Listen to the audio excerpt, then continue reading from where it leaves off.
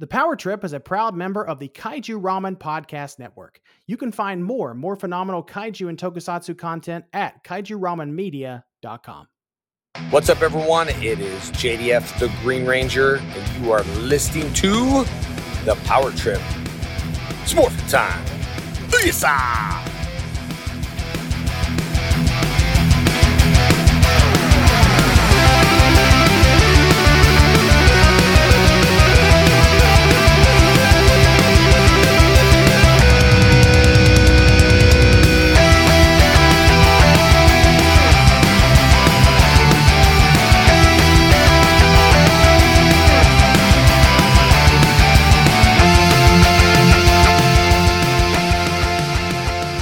Hello, listeners with attitude. This is your host, Michael, and what you're about to hear is our crossover episode with the Giant Sized Violence podcast. On this episode, we discussed the Power Rangers Unauthorized fan film from 2015, and we try to answer questions like, is this something that the franchise needs to move it forward?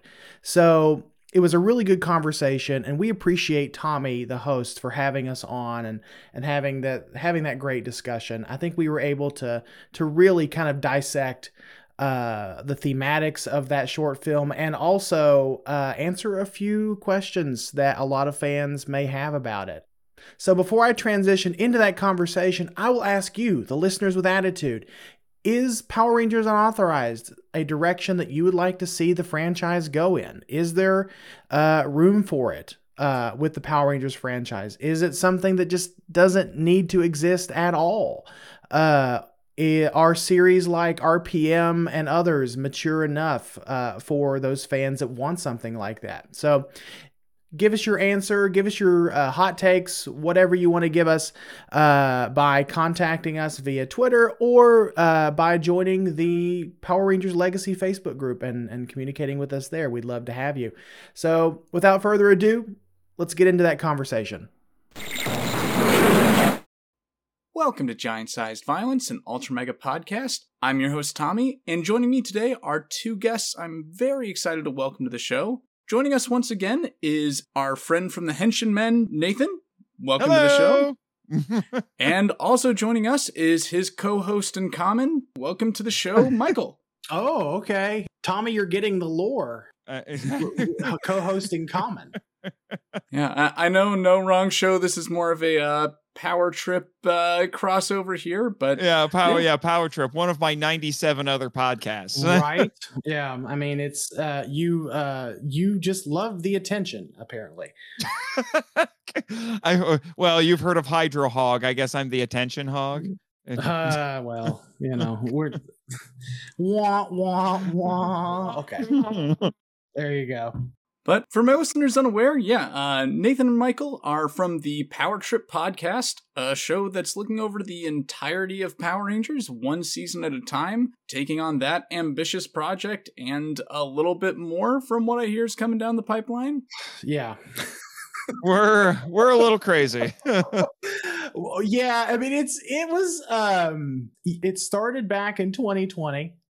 Because during pandemic, I had nothing better to do than to watch Power Rangers. I was working from home. I'm a working art director, graphic designer, what have you, and so I had the privilege of working from home through the pandemic. And but everything around me was shut down. So what else am I going to do except, of course, watch Power Rangers? And I had not watched Power Rangers in probably 15 years, and I came to realize, I think it was around I think it was around season 3, maybe Zeo.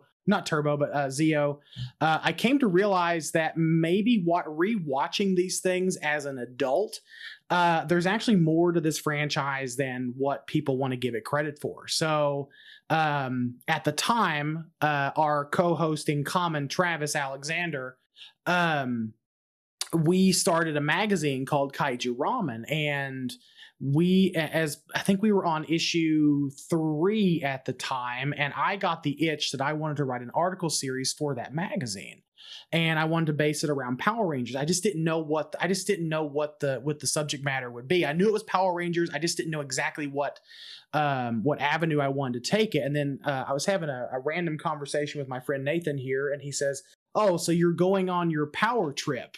Right.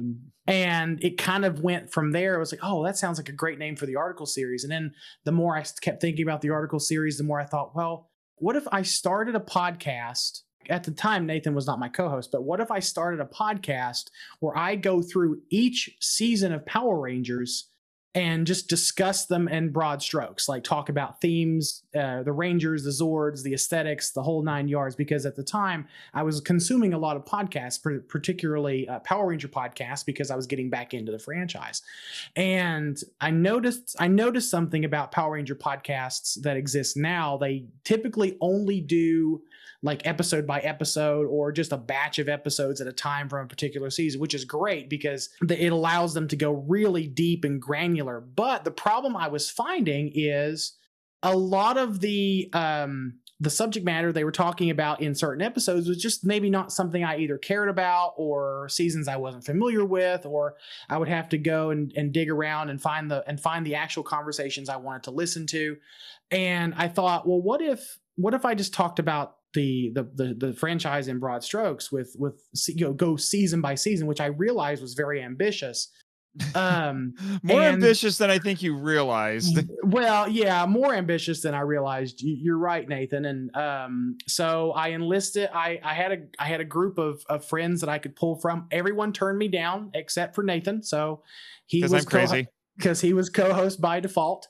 And we've just been having a good time going through season by season, which I realize again is incredibly ambitious. And I did not realize how much work was going to go into doing something like this. But essentially the Power Trip podcast is a companion audio podcast to coincide with Kaiju Ramen Magazine's article series. So we're getting ready to publish issue 6. And in issue 6, it's part 2 of the article series where I discuss Green with Evil and the lasting effects and that lasting legacy of Green with Evil, because we've seen what that simple 5-parter has done for the franchise. For the non-Power Rangers fans in the audience, this is the 5-part miniseries that introduced the infamous Green Ranger to the Power Rangers franchise. Right, and if you want to get an audio companion to that particular article, Michael, it was a patron of the Monster Island Film Vault at the time, and he requested Green with Evil several months ago. So you can go listen to us talk about that on that show. It's the curse of knowledge. So thank you, Tommy, for bringing me back around. So it's the curse of knowledge where you just know things and then you start talking and people are like, what What is this? What is this Green Ranger you speak of? But Go ahead. I am curious on your show, though, since you guys have been releasing those episodes at a pretty breakneck pace considering how long each season is. Like, are y'all marathoning through every single episode every season? Up until, I think, Time Force for me, I was just going back and watching some key episodes because I was watching them last year just on my own time for the fun of it. But once we got to Wild Force, it turned into a marathon because neither of us had watched everything up to that point. I had watched a little bit of Wild Force before the purge, before Netflix took Power Rangers off. Most of it. Yeah. Well, I should say, yeah, you're right. Most of Power Rangers came off of Netflix. And I had watched Wild Force up to that time. So I was like Nathan, I was going back and just rewatching key episodes because leading up to that point, I was watching Power Rangers for fun, not because I needed to record a podcast on it. So I would say for me, I started really, I guess, binging the seasons when it came time to record Ninja Storm, because I fell off around originally Lost Galaxy was where I fell off of the franchise during the original run of the show. And then I had already watched through Lightspeed Rescue, Time Force, and I just had to go back and do a refresher. But the Disney era was completely new territory for me. Although you did squeeze in Dino Thunder and RPM before the Power Oh Purge. yeah, you're right. Before the Purge, I did squeeze those two in per recommendations from some of our podcast friends. Now, for those wondering why the shift to the Power Rangers focus, well, we kind of had an opportunity that fit perfectly for both our podcasts. Mine being a show dedicated to the R-rated or mature audience skewing toku shows and movies, and Nathan and Michael being my resident Power Rangers experts. This seemed like the perfect opportunity to cover a little short film from 2015. An infamous short film of many names, that being Power/Rangers, or Power Rangers Unauthorized, or Bootleg Power Rangers, whatever you want to call it. The incredibly gritty Power Rangers film you probably saw shared on Facebook around 2015. Yeah. It was directed and co-written by Joseph Kahn. I hope I said that right. Produced by Adi Shankar and Jill Harden. And it was also co-written by James Vanderbeek. And Dutch Southern. There's a lot of screenwriters on this, but it was produced by, I'm trying to see the production company on this, because it was Adi Shankar is the head of the studio that put this together. I'm just trying to see what the name of the studio is, because he has a whole YouTube channel and he's done a whole series of movies, or short films, I should say, that are like this. Yeah. Now, I feel like the reputation of this movie, or the fan feelings toward it, have kind of changed over the last 7 years. It's not terribly well liked among the fan community from what I've seen, but I'm curious how you guys felt about this when it first came out, and how you felt about it now revisiting it for this episode. Well, I'll be honest with you. I liked it when I first saw this in 2015. I originally liked it because I had been away from Power Rangers for so long that this was kind of a weird reintroduction to that, and I was like, wow, this is like very like edgelord type Power Rangers stuff. And as I've kind of went back through the franchise, it has its place.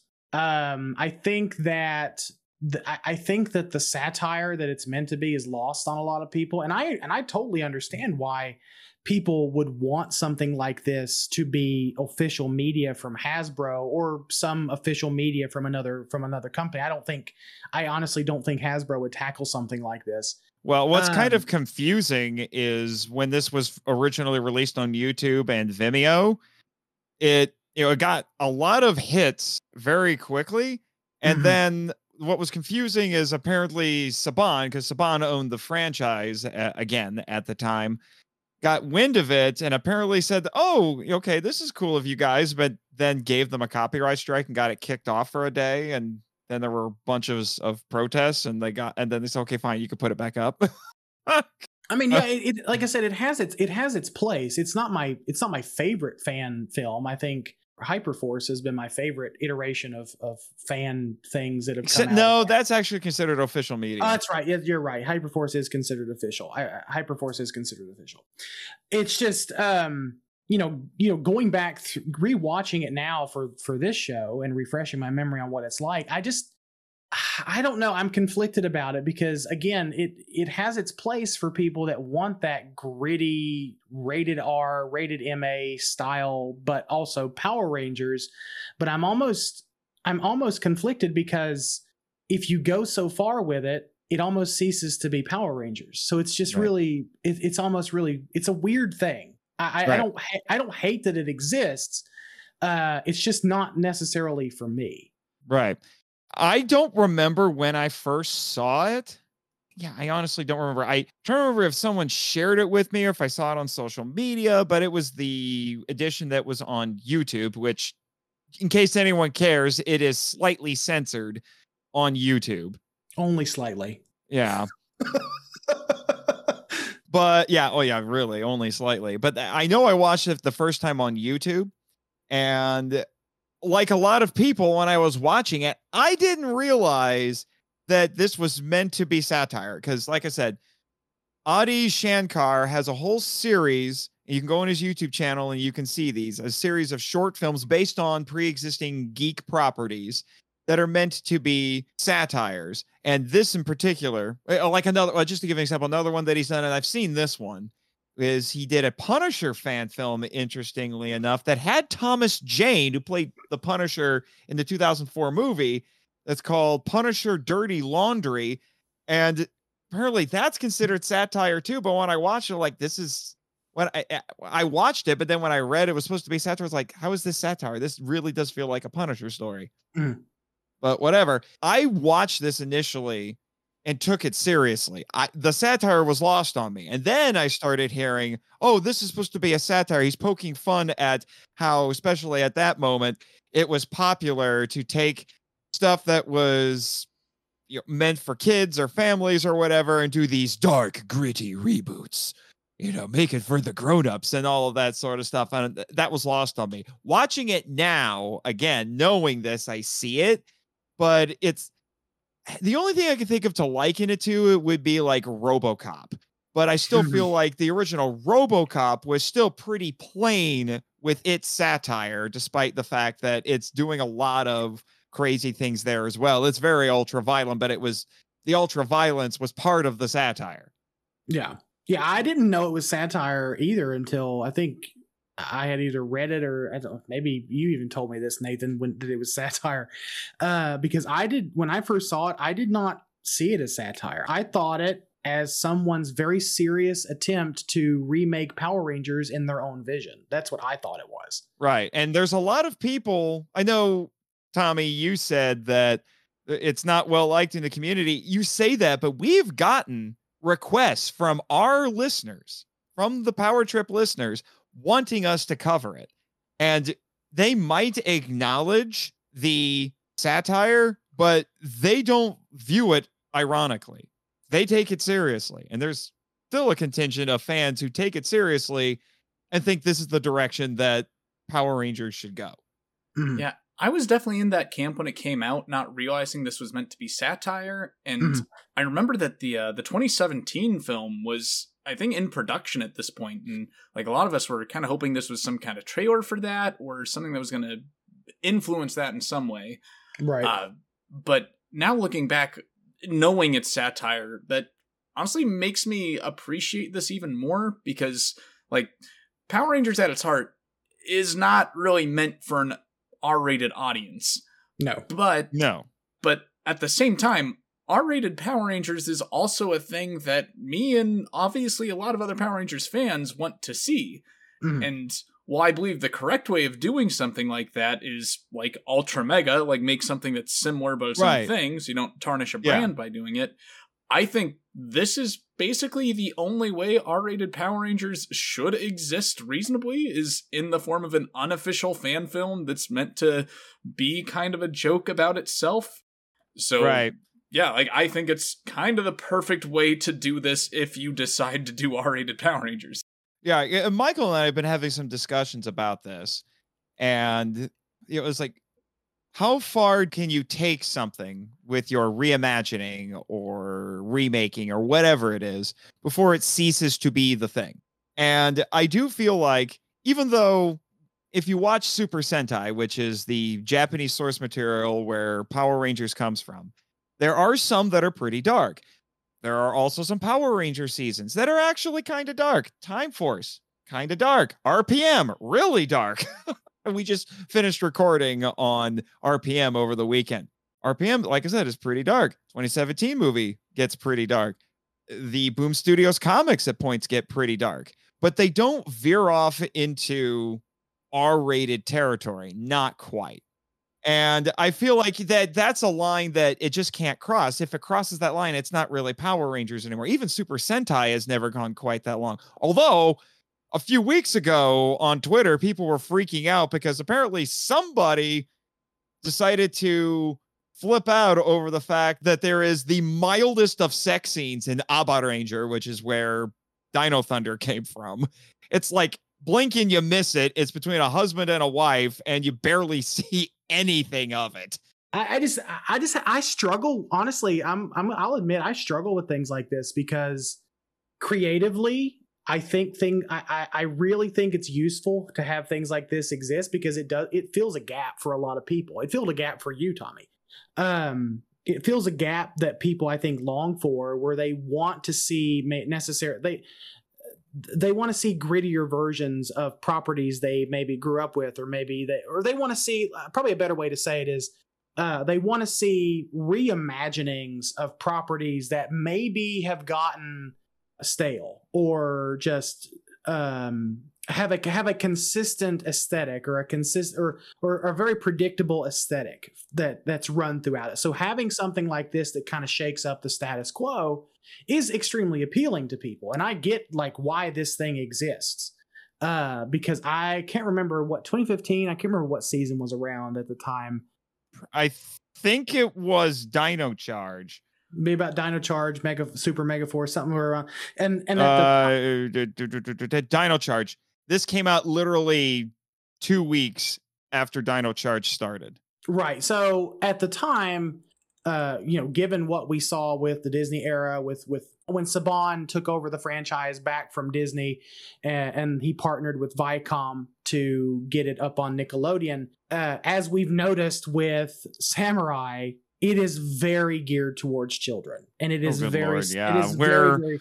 Yeah, we're watching Samurai in preparation for our next main episode, and it's been difficult. So I can see why the desire for something existed. Yeah, and especially when this came out, like, this was kind of getting toward the tail end of this specific brand of movies, but like, ever since the first Michael Bay Transformers movie, I know I wasn't alone in wanting something like that for Power Rangers, and frankly, like, that's still to some level what I want to see. Like, I think the perfect Power Rangers film is kind of in some sort of Goldilocks zone between what this is and what the 2017 movie is. Mm.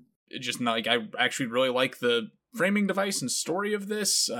There's a lot of things I actually like better in this. Not everything, but it's an interesting concept because it almost reminds me of what happened in O-Ranger. Now, O-Ranger, for anyone who's not familiar, O-Ranger was a Super Sentai series put out around 95, 96, and it became the stock footage reservoir for Power Rangers Zeo. And so in O-Ranger, the Machine Empire, spoiler for anyone who's not watched O-Ranger, sorry, the Machine Empire actually end up winning. They actually end up taking over. And there is this by the end of the series, there is this resistance of Rangers that has to rise up to defeat them, to defeat the Machine Empire. And it reminded me something similar to that. So it would not surprise me that the creators of this short film did not go and take a lot of inspiration from O-Ranger. Right. I was going to say the people who worked on this clearly know their Ranger lore. At least there's their early to mid Saban era Ranger lore. And I feel like there's even a few things in there that are meant to be kind of metatextual. Mm-hmm. You know, just to give everybody a quick plot rundown of this, basically what we have here, we probably should have led with this. The whole thing, basically what happens in this is that it opens up with this dystopian world where the Machine Empire is won.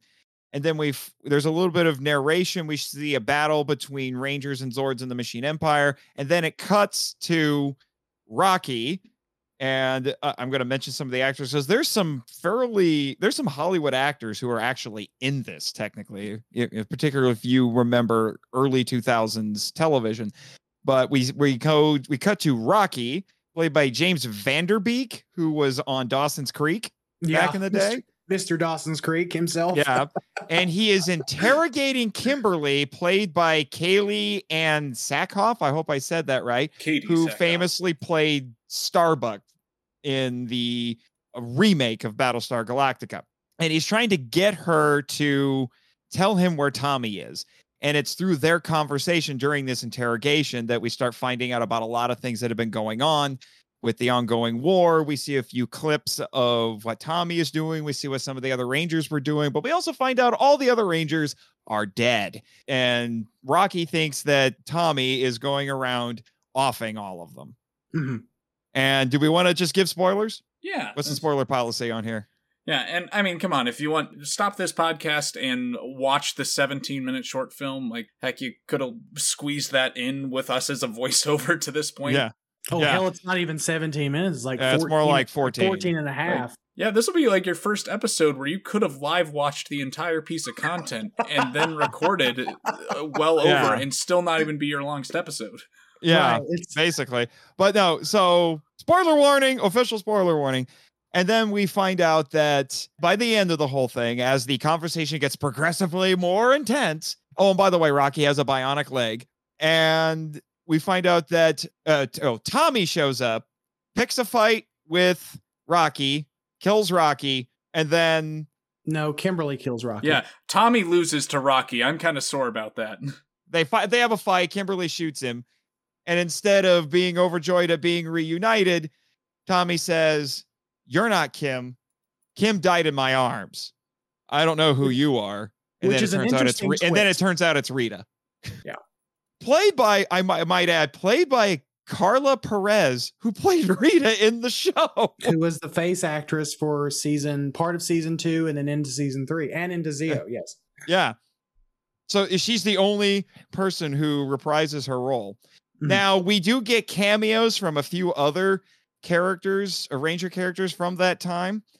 Apparently General Clank is in this. I must have blinked and missed him. No, you did not, sir. He was the Asian gentleman in the white suit.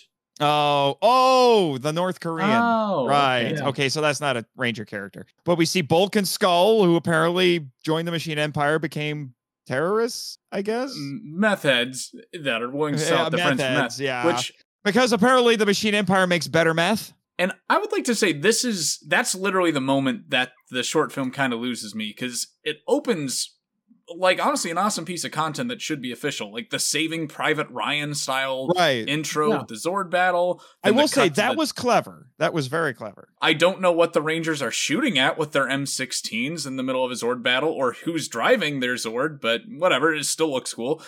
The like whole city landscape, Machine Empire backdrop, all awesome. And it's literally the moment Bulk and Skull show up that the short film, I think, goes too far. Like, killing Jason, that's one thing, but then it's like, I'm pretty sure they drop a C word almost immediately. They do. Yeah, like that was kind of where I thought it went a step too far with the maturity or just like the depiction and branching a little too far from what this show is or should be.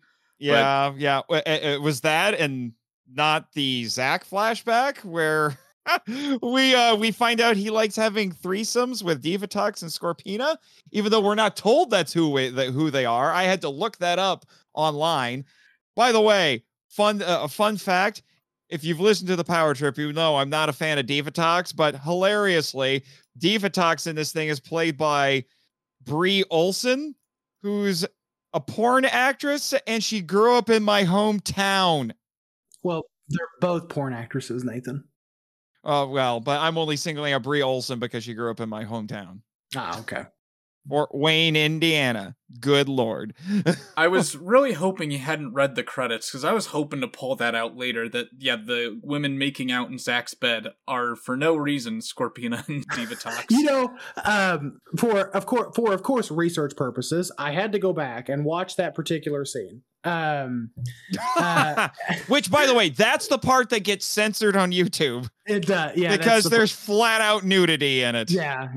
Oh, okay. I've been watching the YouTube cut, so no, no, it's on Vimeo. Go on Vimeo. There's flat out nudity in it. I told Nathan, I said, there's no corset, there's no mask, there's no gold anywhere. That's not Scorpina and Divatox. That's just two naked women. And I said, I'm the researcher here. And I'm like, IMDb and Wikipedia all say Scorpina and Divatox. So, well, what makes more sense to me is that, no, canonically, that's not the Divatox and Scorpina, because those two never interacted in the show. That's just coincidentally their stripper names. You know what? I'm willing to go with that. Both of the, like, Divatox is already not, like, that sounds like a dominatrix in Scorpina. Like, oh, yeah, I have a scorpion on my lower back. Like, yeah, I can see a stripper taking that. If like the girl actually had a scorpion tattoo on her stomach or something, that at least that would tell me that's who it's supposed to be. At least a little hint. Well, I'm willing to go with that. I'm willing to go with that headcanon. That'll be my new headcanon as well. Yeah. And then after that, Zach goes over and snorts some cocaine because that's what you do, right? I mean, look, when you put out dozens and dozens of failed hip hop keto tapes, I mean, what else? Okay, the hip hop keto bit was probably the most RoboCop thing in this whole thing. He puts a hip hop keto exercise tapes, and it is a very clear parody of Tybo. Okay, like that's probably my favorite part of the whole thing right there, because that was genuinely funny. It was. Because that actually seems like something they would have done in Power Rangers. They did release karate tapes for Tommy. They should have given Zach a hip hop keto tape. Right. Well, Walter Jones, I think, was just kind of done. Well, it was that, because it's that kind of really funny line, and it sticks out because it feels almost out of place. Where Rocky is confronting Kim about Zach, and she says about those hip hop keto tapes, and it just feels kind of, that part feels a little bit out of place, especially for that particular conversation.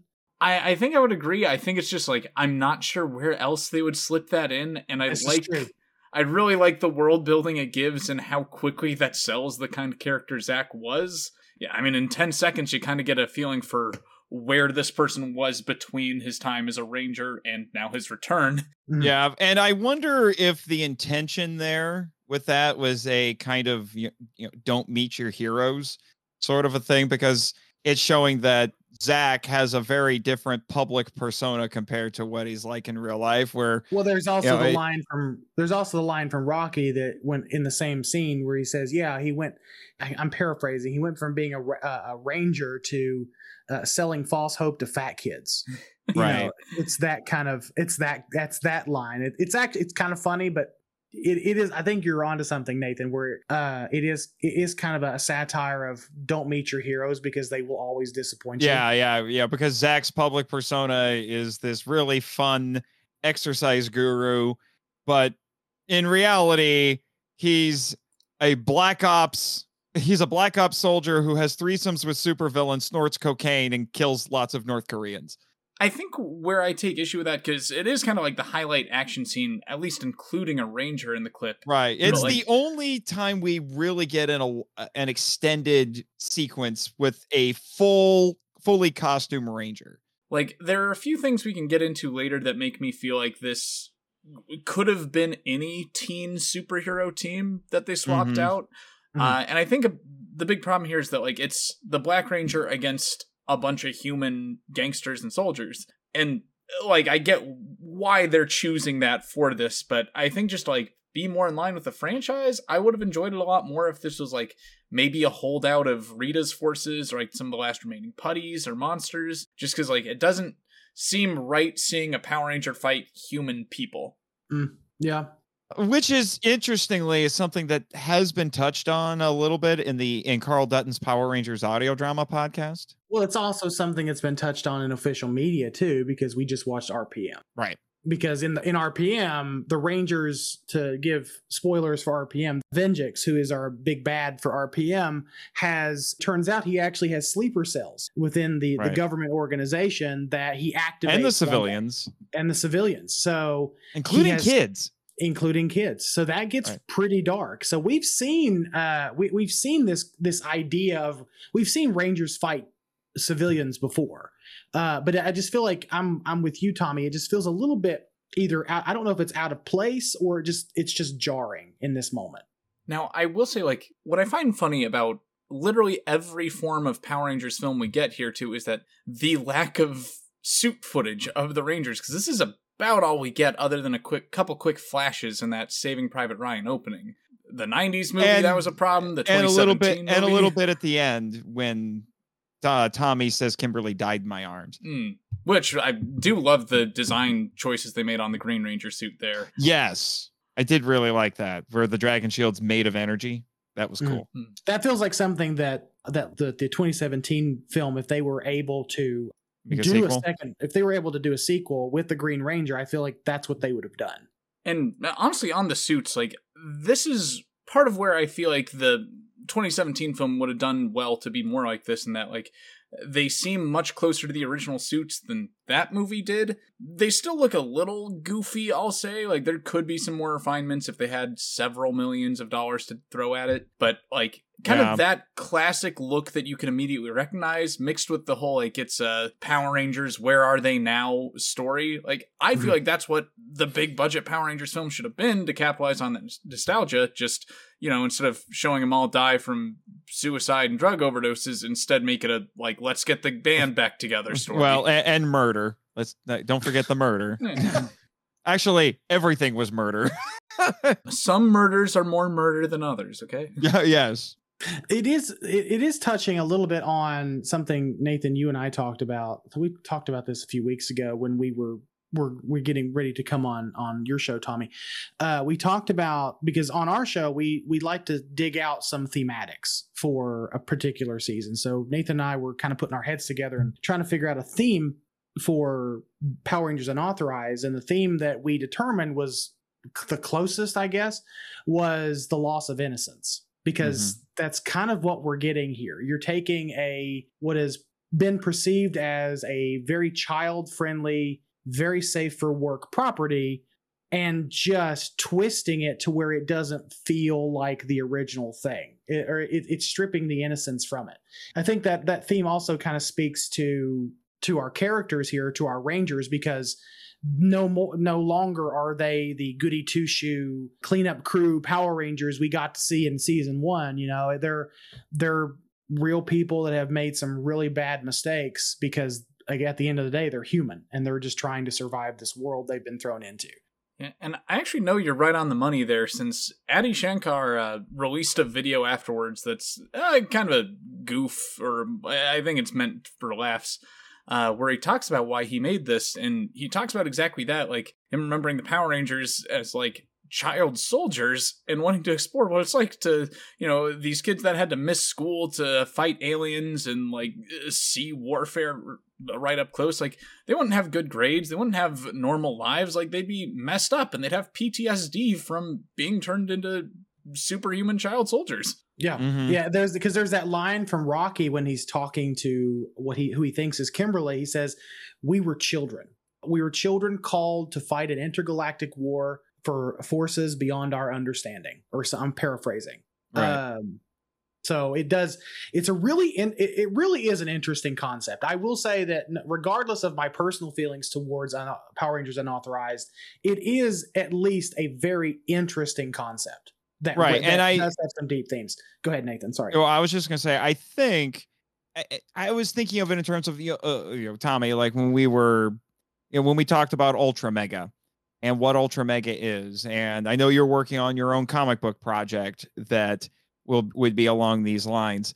And I am not opposed to the idea of what is presented in here, but I think it should be explored in a Power Ranger pastiche, as opposed to, like we've been saying, making it an actual, slapping the Power Ranger name on it and passing it off as such, because this isn't really Power Rangers. And honestly, people, you need to watch this with the mindset of this is satire, and it's not meant to be taken unironically.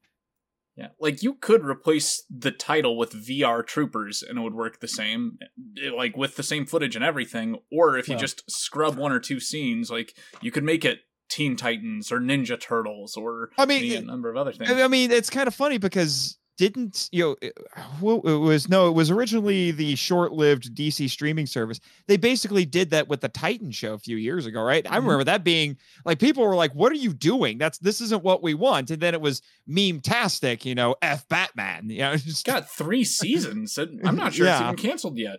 Yeah, that's the crazy thing. People were like, "We don't want this," but then the show came on, and apparently enough people watched it. It's been on for 3 seasons. Yeah, so I feel like in some ways that's kind of what this is, but I don't know. It worked for Teen Titans. One thing I think this movie is missing, given its world and everything we see, is like why is the Machine Empire actually the bad guys here? And that, like, okay, we know Zordon was recruiting child soldiers, and we never get an actual explanation of, like, only youth could get these powers. We know Rita and Zed, obviously awful. Is that their super couple name? Yes. Super couple name, yes. Although I think Zeta would be better. I think that should have been their kid name, if nothing else. But oh, good lord, we're not talking about Thrax. We're not talking about Thrax. Not going there. Okay. But yeah, like, the Machine Empire, like, one, we see the skyline of Angel Grove, and it's an incredible special effect. Looks pretty nice. We see Rocky's got a nice bionic leg that seems to be treating him just well. He can hold his own in a fight against Tommy for sure with it. And Billy is on top of the world, like, with his technology merger with them. Like, apparently he's Elon Musk in this world, which is funny. That was my joke on the show when we were talking about Mighty Morphin season 1. Is like, he invented a flying car. How is he not Elon Musk in this universe? Did you notice that they did manage to slip in a reference to Billy being gay in the... Well, to David Yost being gay, yeah. But well, I mean, they're making a character in this. Yeah, right. They are. It was incredibly subtle.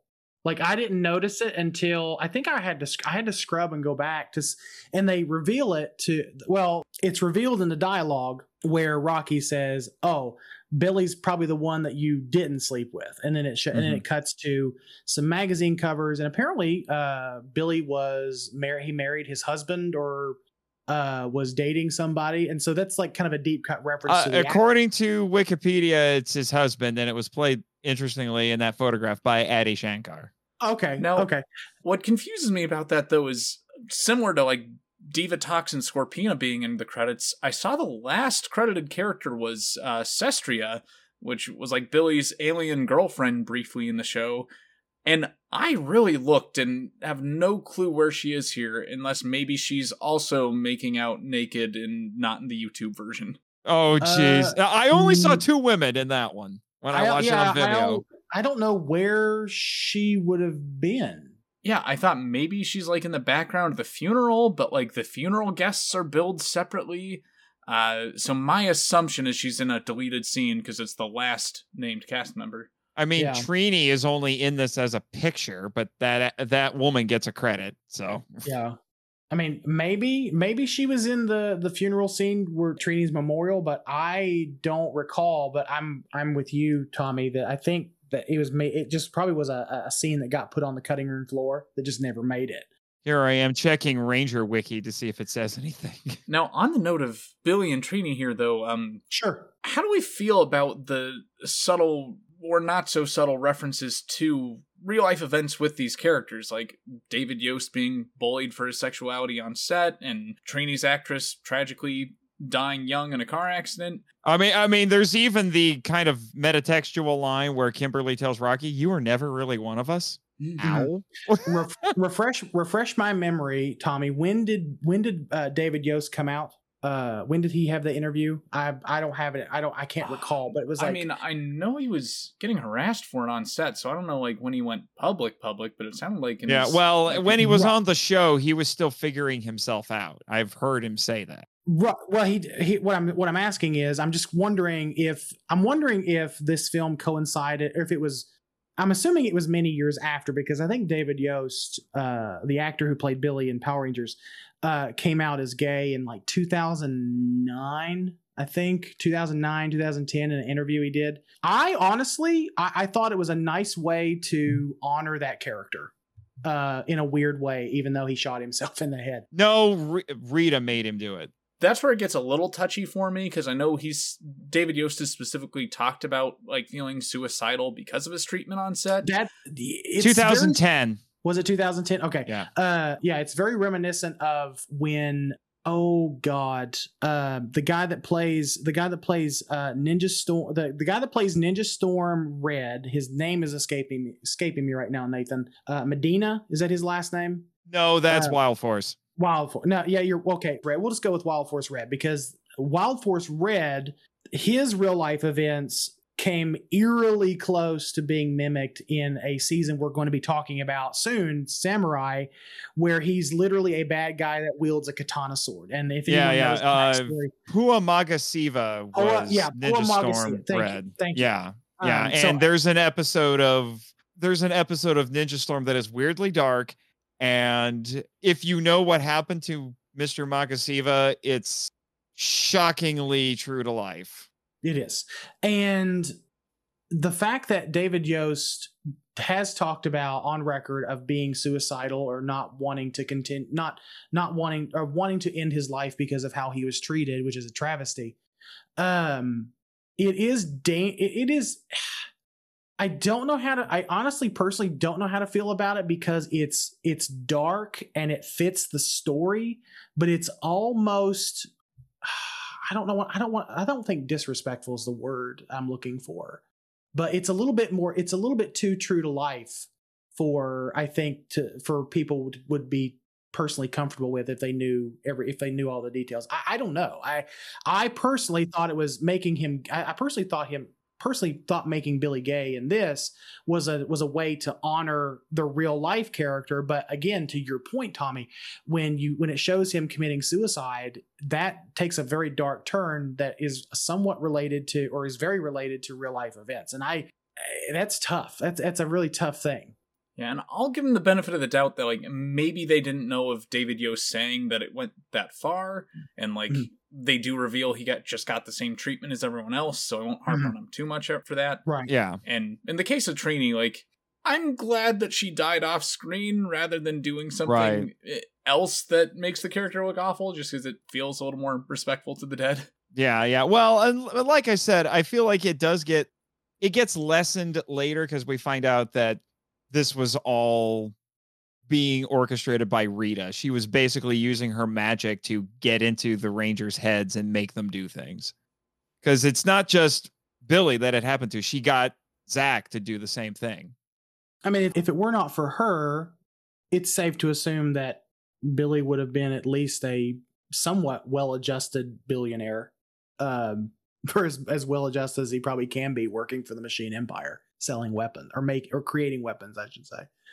Now, kind of rounding out, I believe it's after that point that things finally come to a head with the Tommy Rocky fight scene and such.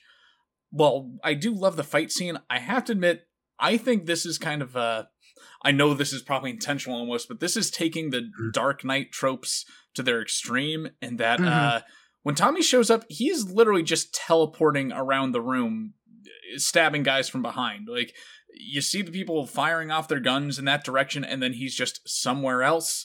And we know Tommy doesn't have his powers, so, like, what gives? He's a ninja? Okay, canonically he is a ninja. I can't. I was gonna say he's Tommy Oliver, and he just Tommy Olivers all over the place. Look, it's. I mean, let's be honest. Tommy in this is the one Ranger who still remains a hero throughout the whole thing. Everyone else is dead or traitorous. But I mean, they undercut the whole like, well, it's Tommy freaking Oliver in that. No one's favorite Ranger, Rocky, defeats him. Like, he wins the fight. Like, Tommy would be dead if Rita didn't shoot Rocky in the end. This is true. When Nate and I first talked about this, when we first talked about Unauthorized, we took it as they were maybe doing a tribute to Tommy Oliver because, he is Tommy freaking Oliver, and there is still a very strong sect of the fandom where they say that Tommy can beat anyone that he comes across, which we can assume that's not true, but Tommy Oliver has gotten a little bit of a Batman level reputation where they just think that he can take on anybody and win. Well, it's kind of like how I wrote in that second article. It's like, Tommy Oliver, the character of Tommy Oliver, regardless of how you feel about JDF personally, the actor, Tommy Oliver has reached, Captain America, Superman, Batman, Iron Man status because that character is so ingrained now in pop culture. Now, it's not as ingrained as, say, Marvel characters now, because the Marvel Cinematic Universe is just taken over, even with people who don't even care about comics or don't even care about the nerd stuff. They just watch the movies. What astonishes me is that thanks to the MCU, a bunch of B-list characters, some of which even me as a comic book fan, I either didn't know or barely knew existed. Now they're all rock stars. And you know what? I will fanboy hard enough to say that I would buy an argument that Tommy Oliver, in fighting condition or some level of peak, may be the greatest warrior on the planet in terms of fighting skill. But yeah, I'm not going to say he's the most powerful ranger, that he beats anyone by default, but yeah, like, I feel like an argument could be made given, like, has anyone actually fought things more powerful than Tommy has one-on-one, and does anyone else have that level of experience, like, literally doing martial arts to save the planet as he does? Yeah, I mean, let's be honest, until Dino Fury, he's the only ranger who ever fought Lord Zed, canonically. And weirdly, Tommy headcanons, I feel like I can make a convincing argument that Tommy getting into NASCAR racing or stock car racing as he's retiring as a Power Ranger makes total sense for his character. As much as I love Dino Thunder, its timeline kind of mucks everything up. Well, I think because that's always been kind of a weird thing with Tommy. Like, why did he want to become a stock car racer? My personal headcanon to that is he's seen and done so many things. Tommy's a thrill seeker. He wants to be tested. He wants the adrenaline rush is what I really my headcanon for Tommy is he's an adrenaline junkie. Yeah, but you're close. And my headcanon is that Tommy's just spent the last 3 or 4 years of his life having to be in shape and fight evil and drive dangerous vehicles for a living. Mm-hmm. And now he's graduating and needs to figure out what he is going to do for what he's going to do with his life. And he probably shouldn't be fighting people with martial arts in his spare time if that's what he has to do as a ranger and put himself at risk or unfair advantage. So him taking a job where he needs to stay in shape, wear a helmet, and drive a dangerous vehicle, shit, he has years of experience for that. He's more qualified to be a stock car racer than anyone else his age. I mean, you're not wrong. In the 7 years between that and Dino Thunder, hey, maybe he works through this whole adrenaline junkie thing, gets it out of his system, sees some therapy, or Kat talks him out of it, or maybe his divorce does something about that. But that's hitting a little too close to home right now. Oh shit. But yeah, I think there's totally a realm where Tommy gets into stock car racing and then decides to instead pursue a career in teaching in that 7-year span. Yeah, I mean, you go so far with it, and you almost kind of look at yourself and say, enough is enough. You have to wonder, when is enough? And maybe after Turbo, he just got it out of his system, like you said. Yeah, or who knows? If I have to put this to a comic, we see Tommy in a hospital bed, and what's he watching on TV but footage of Countdown to Destruction happening, and he has to accept the fact that because of a stupid car accident that could have been avoided in his stock car racing career, he wasn't there to fight on the day that the world needed Power Rangers more than ever. Now that's really messed up and dark. That's enough to drive somebody to drink for sure.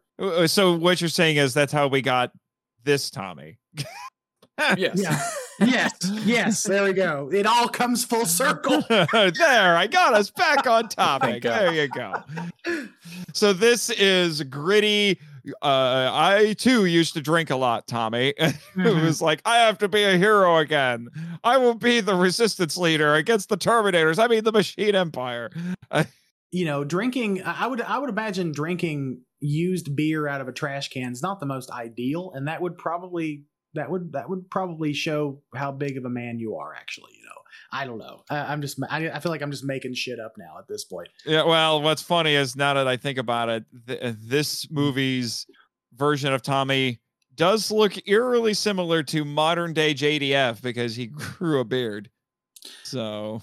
No, this version of Tommy kind of reminds me of who was the actor that played Daredevil in the Charlie Cox? Yes. Yeah, Charlie Cox, yeah. Yeah, he kind of looks eerily similar to him. Yeah, the guy who played him in this is named Russ Bain. I don't know what else he's done.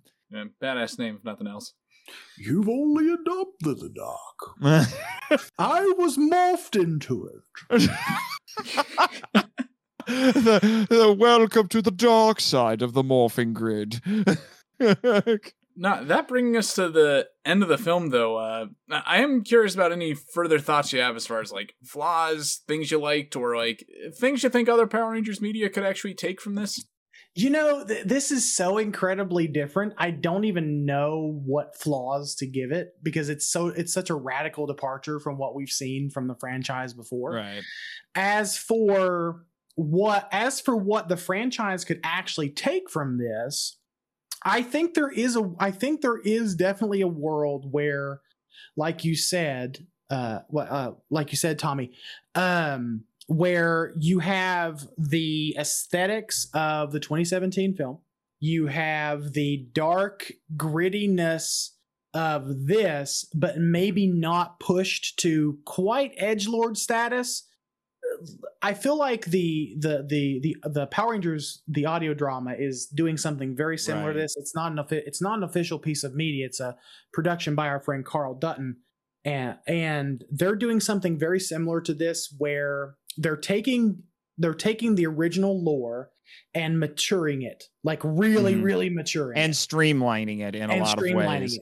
So just to get and grounding it. So just to give an example, so Rita in the audio drama eventually becomes the Space Witch, but when we first meet her, even though it's revealed later she's descended from actual Space Witches, she's not a Space Witch when we first meet her. She is the commander of a starship. It's not until later on that they set up a base on the moon. And it's due to a crash landing. It's due to a crash landing. Now, Lord Zed is still the emperor of all he sees, and things like that. So he didn't muck around with Lord Zed all that much. Yeah, and I suppose I should mention to the folks at home that we're actually talking to a cast member of the Power Rangers audio drama right here. And that, spoiler warning, I play Rito, so. Yeah, Rito Revolto, Rita's skeleton brother. Well, that's the other thing. That's some grounding. He's not a skeleton man, but he's a soldier who wears armor that looks like a skeleton.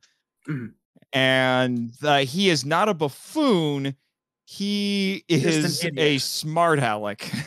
He's just a smart ass. Yes. Yeah, he's a smart aleck, and he doesn't call Lord Zed Ed. He does call him Ed, but he doesn't do it because he's an idiot. He does it to mock him, because in this version, Master Vile, or Master Villi, as the name got tweaked a little bit, is basically a power broker who's funding Zed's empire building.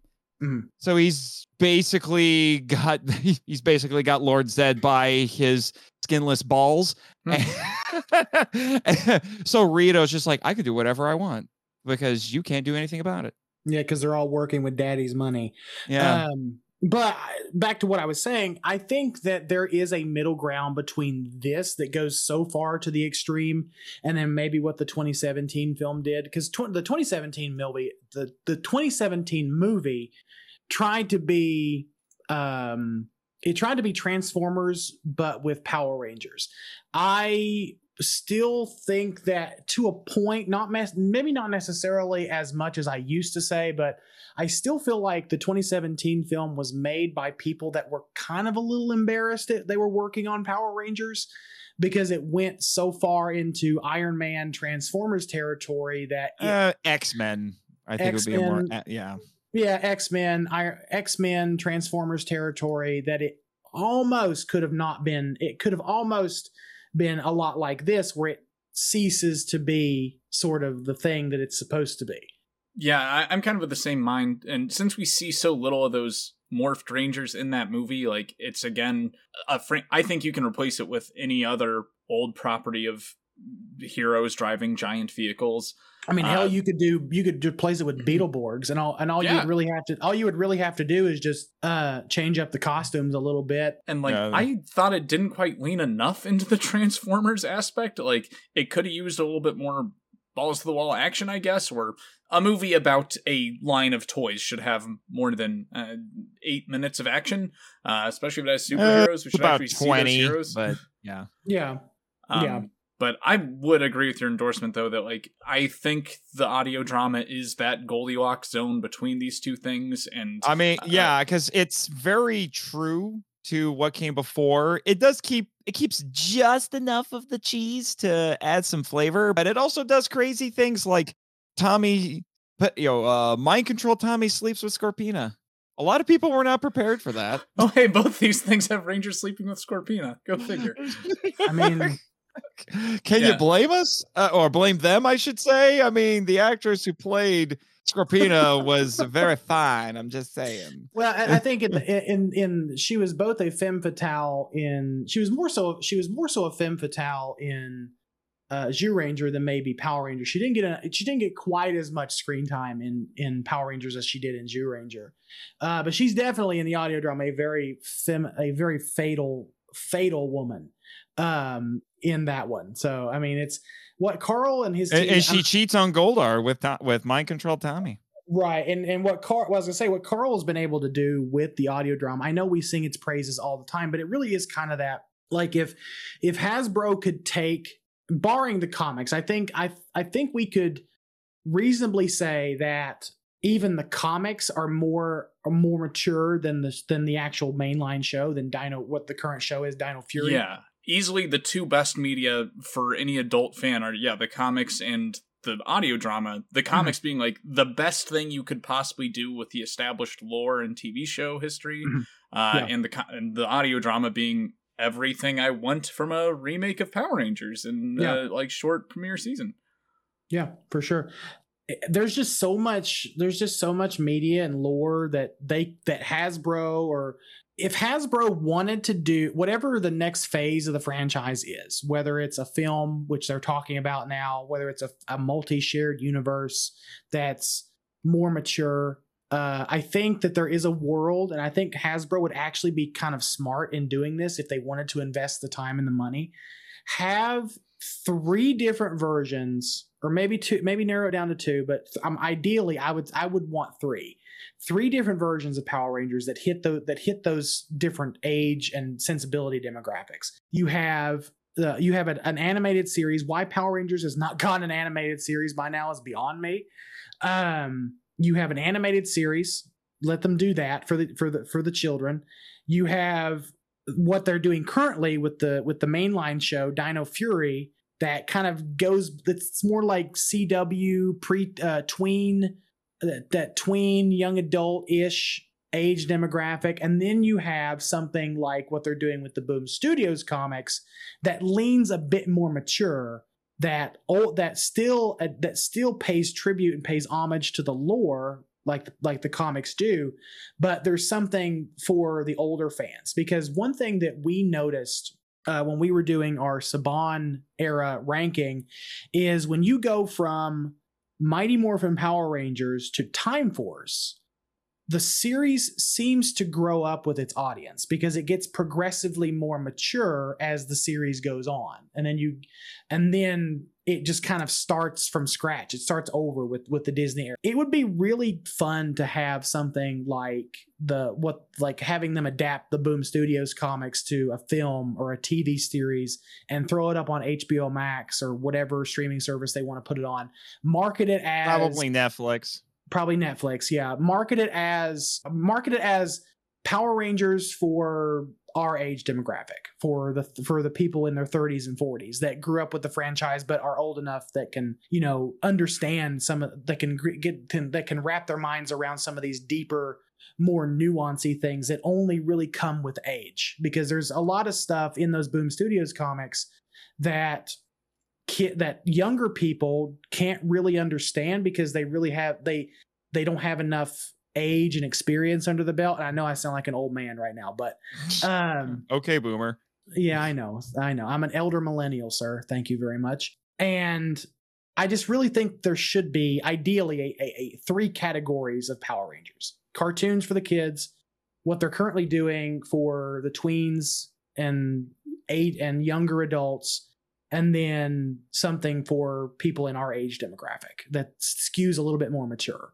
I think that's a good balance. What they do, I don't know. Well, I mean, Marvel and DC have been doing stuff like that for years at this point. And I know I think part of the hesitation that there's been for it is that they're afraid of cross-pollination and confusing audiences. I'm like, yeah, but like I said, comic book companies have been doing it forever and everyone understands. Okay. I'm trying to think of an example. What was it? Like Batman Brave and the Bold is not the same Batman as, Batfleck or something like that. We can all understand that. And at the end of the day, it is still Power Rangers. And unfortunately, Power Rangers doesn't have quite it has the pop culture. It has the pop culture credentials with Mighty Morphin and its legacy. But I don't feel like Power Rangers is really front of mind for a lot of people. Or they hear the word Power Rangers and they say, oh yeah, I know that. I remember that show. That's the one with the colored spandex and the dinosaur robot. It's not spandex. Okay, there we go. You're welcome, RPM fans. I just don't think that Power Rangers yet has enough social capital for a general audience to take something like that seriously, which is a lot of the reason why the 2017 film maybe didn't do as well as it should have. I think I'd agree with that, and I think as this kind of moves into its Netflix era, it's really going to have to figure out its audience and figure out how to appeal to all the age ranges. And I have confidence they can do that with what I've seen from them do with things like Masters of the Universe. But bring things back to the movie itself. Do we want to move into the awards? Yes, I'm really. Now it's a true crossover. We are now getting to the power trip portion of the episode. Yes, and for people of the listeners of Giant Size Violence, for anyone who's not listened to our show on our podcast, we like to give out awards for the different categories throughout each season. So why not give out awards for Power Rangers Unauthorized? And so I guess, are we going to do the same awards we always do? Tommy? I think that was the plan. Okay, that's the plan. So for our first award, it is our Power Range of Motion. And this is the award we typically give for the best stunt or fight scene. So Tommy, this is your show. You go first. All right, so for this, I had considered the Zack fight, but ultimately decided to go with the fight between Rocky and Tommy towards the end, just because there's some genuinely pretty cool fight choreography. Like, especially there's like a kickflip off a wall over a sword. And like, okay, that's peak stunt work right there. The Zack fight's more CGI. He blocks Tommy's sword with his leg, with his bionic leg, which was just clever. Yeah, very much. Yeah. What about you, Nathan? I wrote down several candidates. I considered the Tommy versus Rocky fight. I also considered Zack versus the North Koreans. But after you brought it up, I'm like, you know what? I think I'm going to have to go with that because it's probably the most Power Ranger-y thing in this, while also probably one of the best reimaginings of a Power Ranger thing in it, which is the opening. That very Saving Private Ryan style opening that starts with a first person view of, I believe it's supposed to be Jason. Because I think there was some red there, and we see his hand and he's running around. We see Zord fights and monsters and all kinds of cool stuff there. And I'm like, you know what? If you just took that in isolation, this would be really cool. And then it just goes insane after that. Well, I guess I'm going to be basic and say that my Power Range of Motion award is going to go to the fight scene with Zack versus the North Koreans.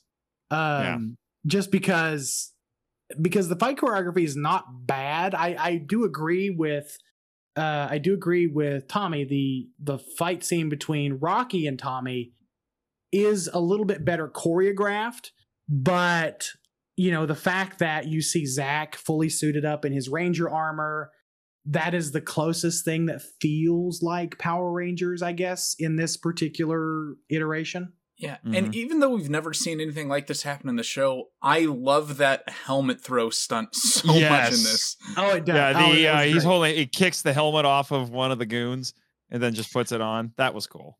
And he Admittedly, he says it's morphin time. I mean, it's how much better could you get? Morphin time. It's morphin time. And it's morphin time. Yeah. And then interestingly, they don't give Zach his traditional weapon. He beats them all up with a knife. Which, that's something that always brought it down for me, is like, there's just really goofy positioning when he takes out the general in the end. Like, the way he's got that knife in his neck. I've always thought that was like the one weird scene. I honestly thought he stabbed him in the ear. Like he plunged the blade into his eardrum. But that wouldn't make sense. That blade would be too big. You need an ice pick for something like that. So for the next award, it's our Ultra SFX Zord Award. And this is you said it right. This is the award we typically give to the best special effects. So Tommy, same as before, go first.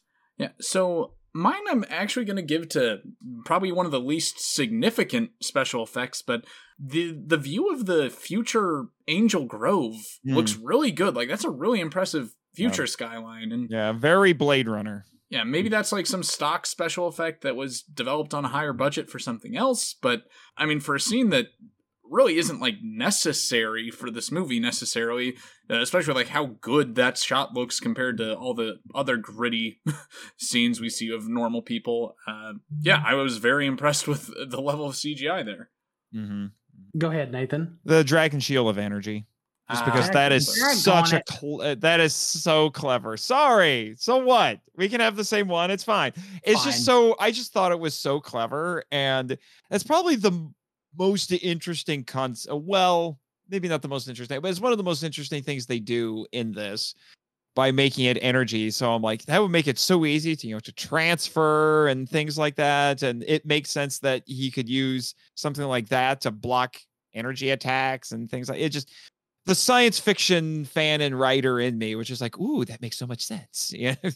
Yeah, probably for my award, I'm gonna have to. Well, I was gonna go with the Dragon Shield, but just for the simple fact of being different, I'm gonna go with some of the cinematography as well for this because it is really good. It is really, really good for a fan film. And this is very cinematic. This is shot very cinematically.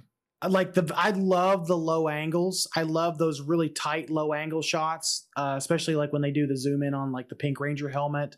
That really kind of tight shot where you have the machine, what looks like a member of the Machine Empire army and the Megazord fighting in the background. I just really like the cinematography for this short film, and it is incredibly well done. It is incredibly well done. If I were new to the franchise and didn't know anything if I didn't know anything about Power Rangers, I would assume this was official. Honestly, didn't you have a funny runner-up? I did, and I was debating on whether I wanted to show it or I was going to say it, but my runner-up is the naked Scorpina and naked Diva Ducks. You're such a dude, bro. See, that's the only reason you want me to say it, because you want to punch down on me like that. Thanks, Nathan. Appreciate it. I mean, it's your fantasy, right? You got the corset off, so. Oh boy, we're moving on. So the next award is our next I'm terrible, I know. Yes, you are. Our next award is our more phenomenal Mad Lib, which is what we give to our favorite lines. So Tommy, start us off again. All right, I had a hard time finding a favorite line, but I think I have to go with Rocky saying Zach's been selling false hope to fat kids. That was funny, actually. I want to go next because I want to piggyback off. I want to piggyback off of what Tommy said, and say that it was between about those hip hop keto tapes, or the one I actually ended up choosing was bullshit is an ugly color on you. Oh, you stole mine. So now we're even. I just think, honestly, I think there's a lot of really good exposition in this short film. Like they're not only giving us interesting visuals, but they're also telling a fairly, I would say, compelling story through the dialogue as well. and they're sprinkling, like I think we addressed it earlier, but they're also sprinkling in little bits and pieces of the actual lore and, real life events for the franchise, as well as, little inklings of what happened in universe with the show. And I thought that was really interesting. The dialogue for this short film is really solid, in my opinion. Yeah. And after sitting through about 6 or 8 episodes of Samurai, I welcome this acting and this dialogue. You know what? All of the profanities, the questionable word choices, whatever, I'll take it over what's in Samurai right now. Yeah, for sure. For sure. So, Nathan, did I really steal yours, or are you going to have... Yeah, you did. Oh, well, that sucks. Okay. It's all right. So, for the last award, it is our I Can't Believe That Happened award, and this is the award that we typically give to the craziest moment, or the moment that just made us kind of question our life choices. We're not quite sure yet. So all of Overdrive, got it. Right, all of Overdrive. So, Tommy, what was your award for this one? Mine was maybe a little bit outside the film itself. Mine was the rabbit hole I had to go down when I saw Divatox and Scorpina show up in the credits and start searching. Like, where were they? Okay, if they're the strippers, is there some hint back there? No, there's no gold or anything here. Research purposes. The only thing they got in common is that, yeah, this woman does look like a Victoria's Secret model, much like the original Divatox. For sure. Yeah, well, what doesn't help is I don't think the hair matches for either of them. I mean, Hillary Shepard. Well, no, Scorpina, yeah, but but Hillary Shepard was kind of blonde, I think. She was more brunette than blonde, but she was kind of blonde. I had to spend too much time on the internet looking into this just to find out that they gave the naked women little fun names, and I'm still not happy about that. So mine is a little bit of a cheat. My I can't believe that happened moment is actually, no, I'm not going to give that one. I was going to give it to this thing existing, period. But I'm actually going to give it to the fact the twist ending, where Kim is dead. Rita is apparently the orchestrator of all these things that's going on.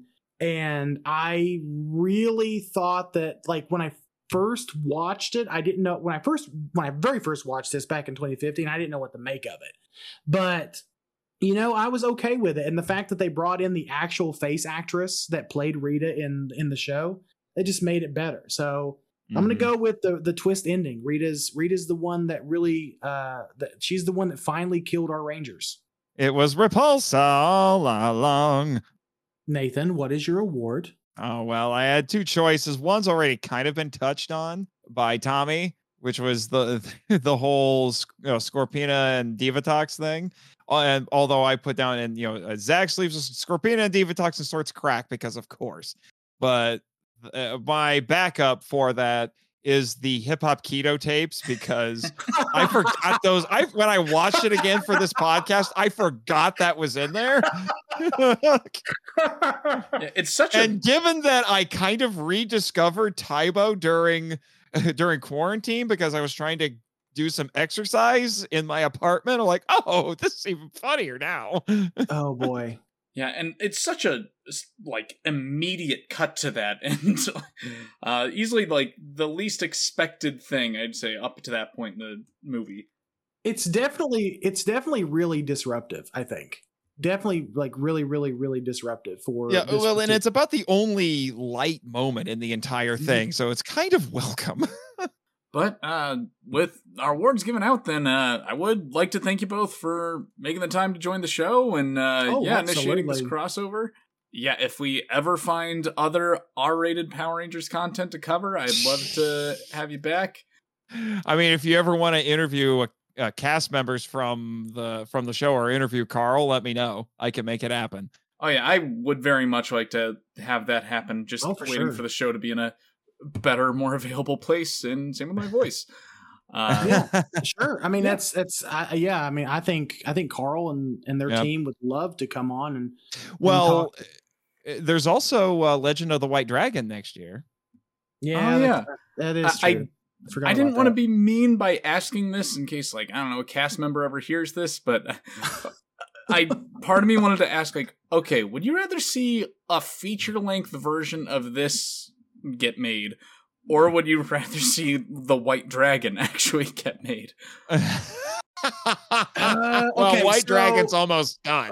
So. Well, so my morbid curiosity says White Dragon.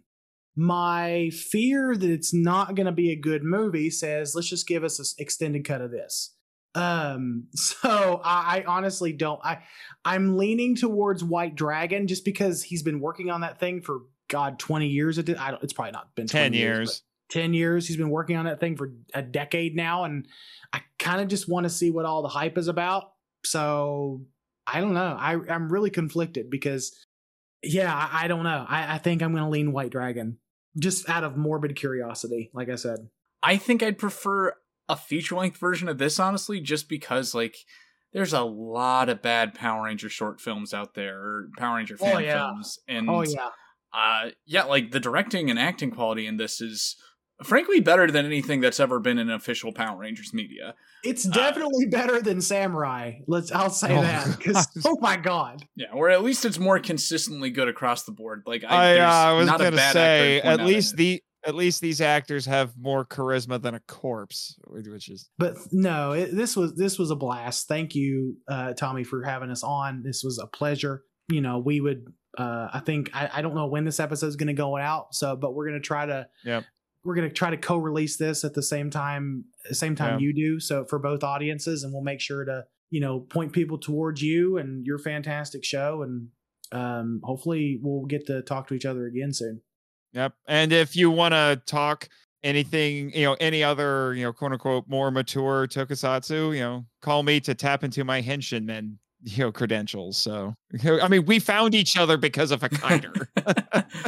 Yeah, and if Henshinmen or the Power Trip ever want to dive into the comics associated with their media, I mean, like, I've read the Kamen Rider manga, I've read every single Power Rangers comic, so happy to lend my knowledge to either of those. Oh, that would be great. Absolutely. Yeah, because we're hopefully, fingers crossed, we're going to cover the comics on the show. And I do have you penciled in for a Monster Island Film Vault episode next season. So yeah, can't wait.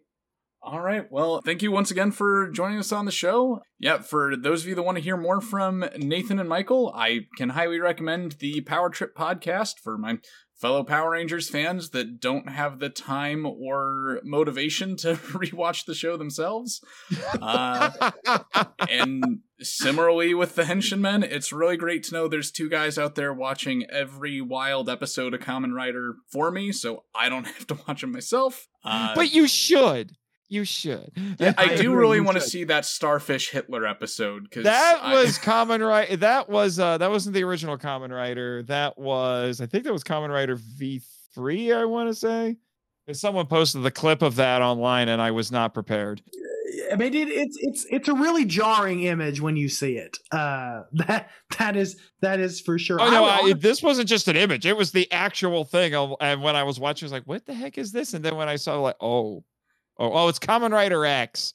That's what it is. Had the caption of, I guarantee you will not guess how this clip is going to end. And sure enough, sorry I buried the lead, folks, but I still think if you look this up, you're going to be surprised. Yeah. But with that, though, that brings our episode to a close. I'd like to say once again to check out the Henshinmen podcast, the Power Trip, and the Monster Island Film Vault, and most of all, the Starfish Hitler clip on YouTube.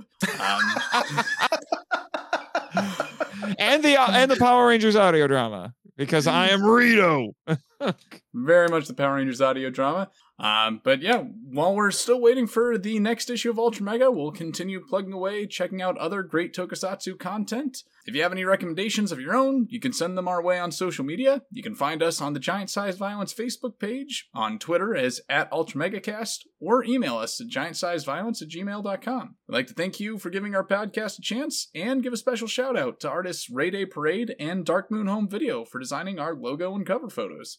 Our intro music is You're an Ace Kid by Demon Dice from their album Alcatraz. You can check out their EP, Shut Up, Get Happy, on iTunes and Spotify. We hope you join us again as we continue to explore the movies and shows that Ultra Mega draws influence from. But until then, take care and remember to do your part in preventing the spread of the kaiju virus. Thank you for listening to The Power Trip, a podcast produced and hosted by Michael Hamilton and Nathan Marchant. If you'd like to send us feedback, email us at powertrippod@gmail.com. Follow us on Twitter, where our handle is @ThePowerTripPod, and join our official Facebook group, Power Rangers Legacy. Subscribe to us on Apple Podcasts, Spotify, YouTube, and other great podcatchers. The podcast logo was designed by Rebecca Hudgens. Follow her on Instagram at super_R_illustrations. Our theme songs are from the album Power of the Grid by Neil Stenson. We also use Galaxy Quest Instrumental by Heaven Wraith from the OC Remix album Jet Force Gemini Mizar Attacks. All film and audio clips belong to their respective copyright holders, and no infringement is intended or implied. The Power Trip has no association with Saban Entertainment or Hasbro. Please rate and review us on Apple Podcasts and or Podchaser to spread the word about the show. And until next time, See ya! This podcast is part of the Kaiju Ramen Podcasting Network and is copyright 2022 Kaiju Ramen Media, LLC.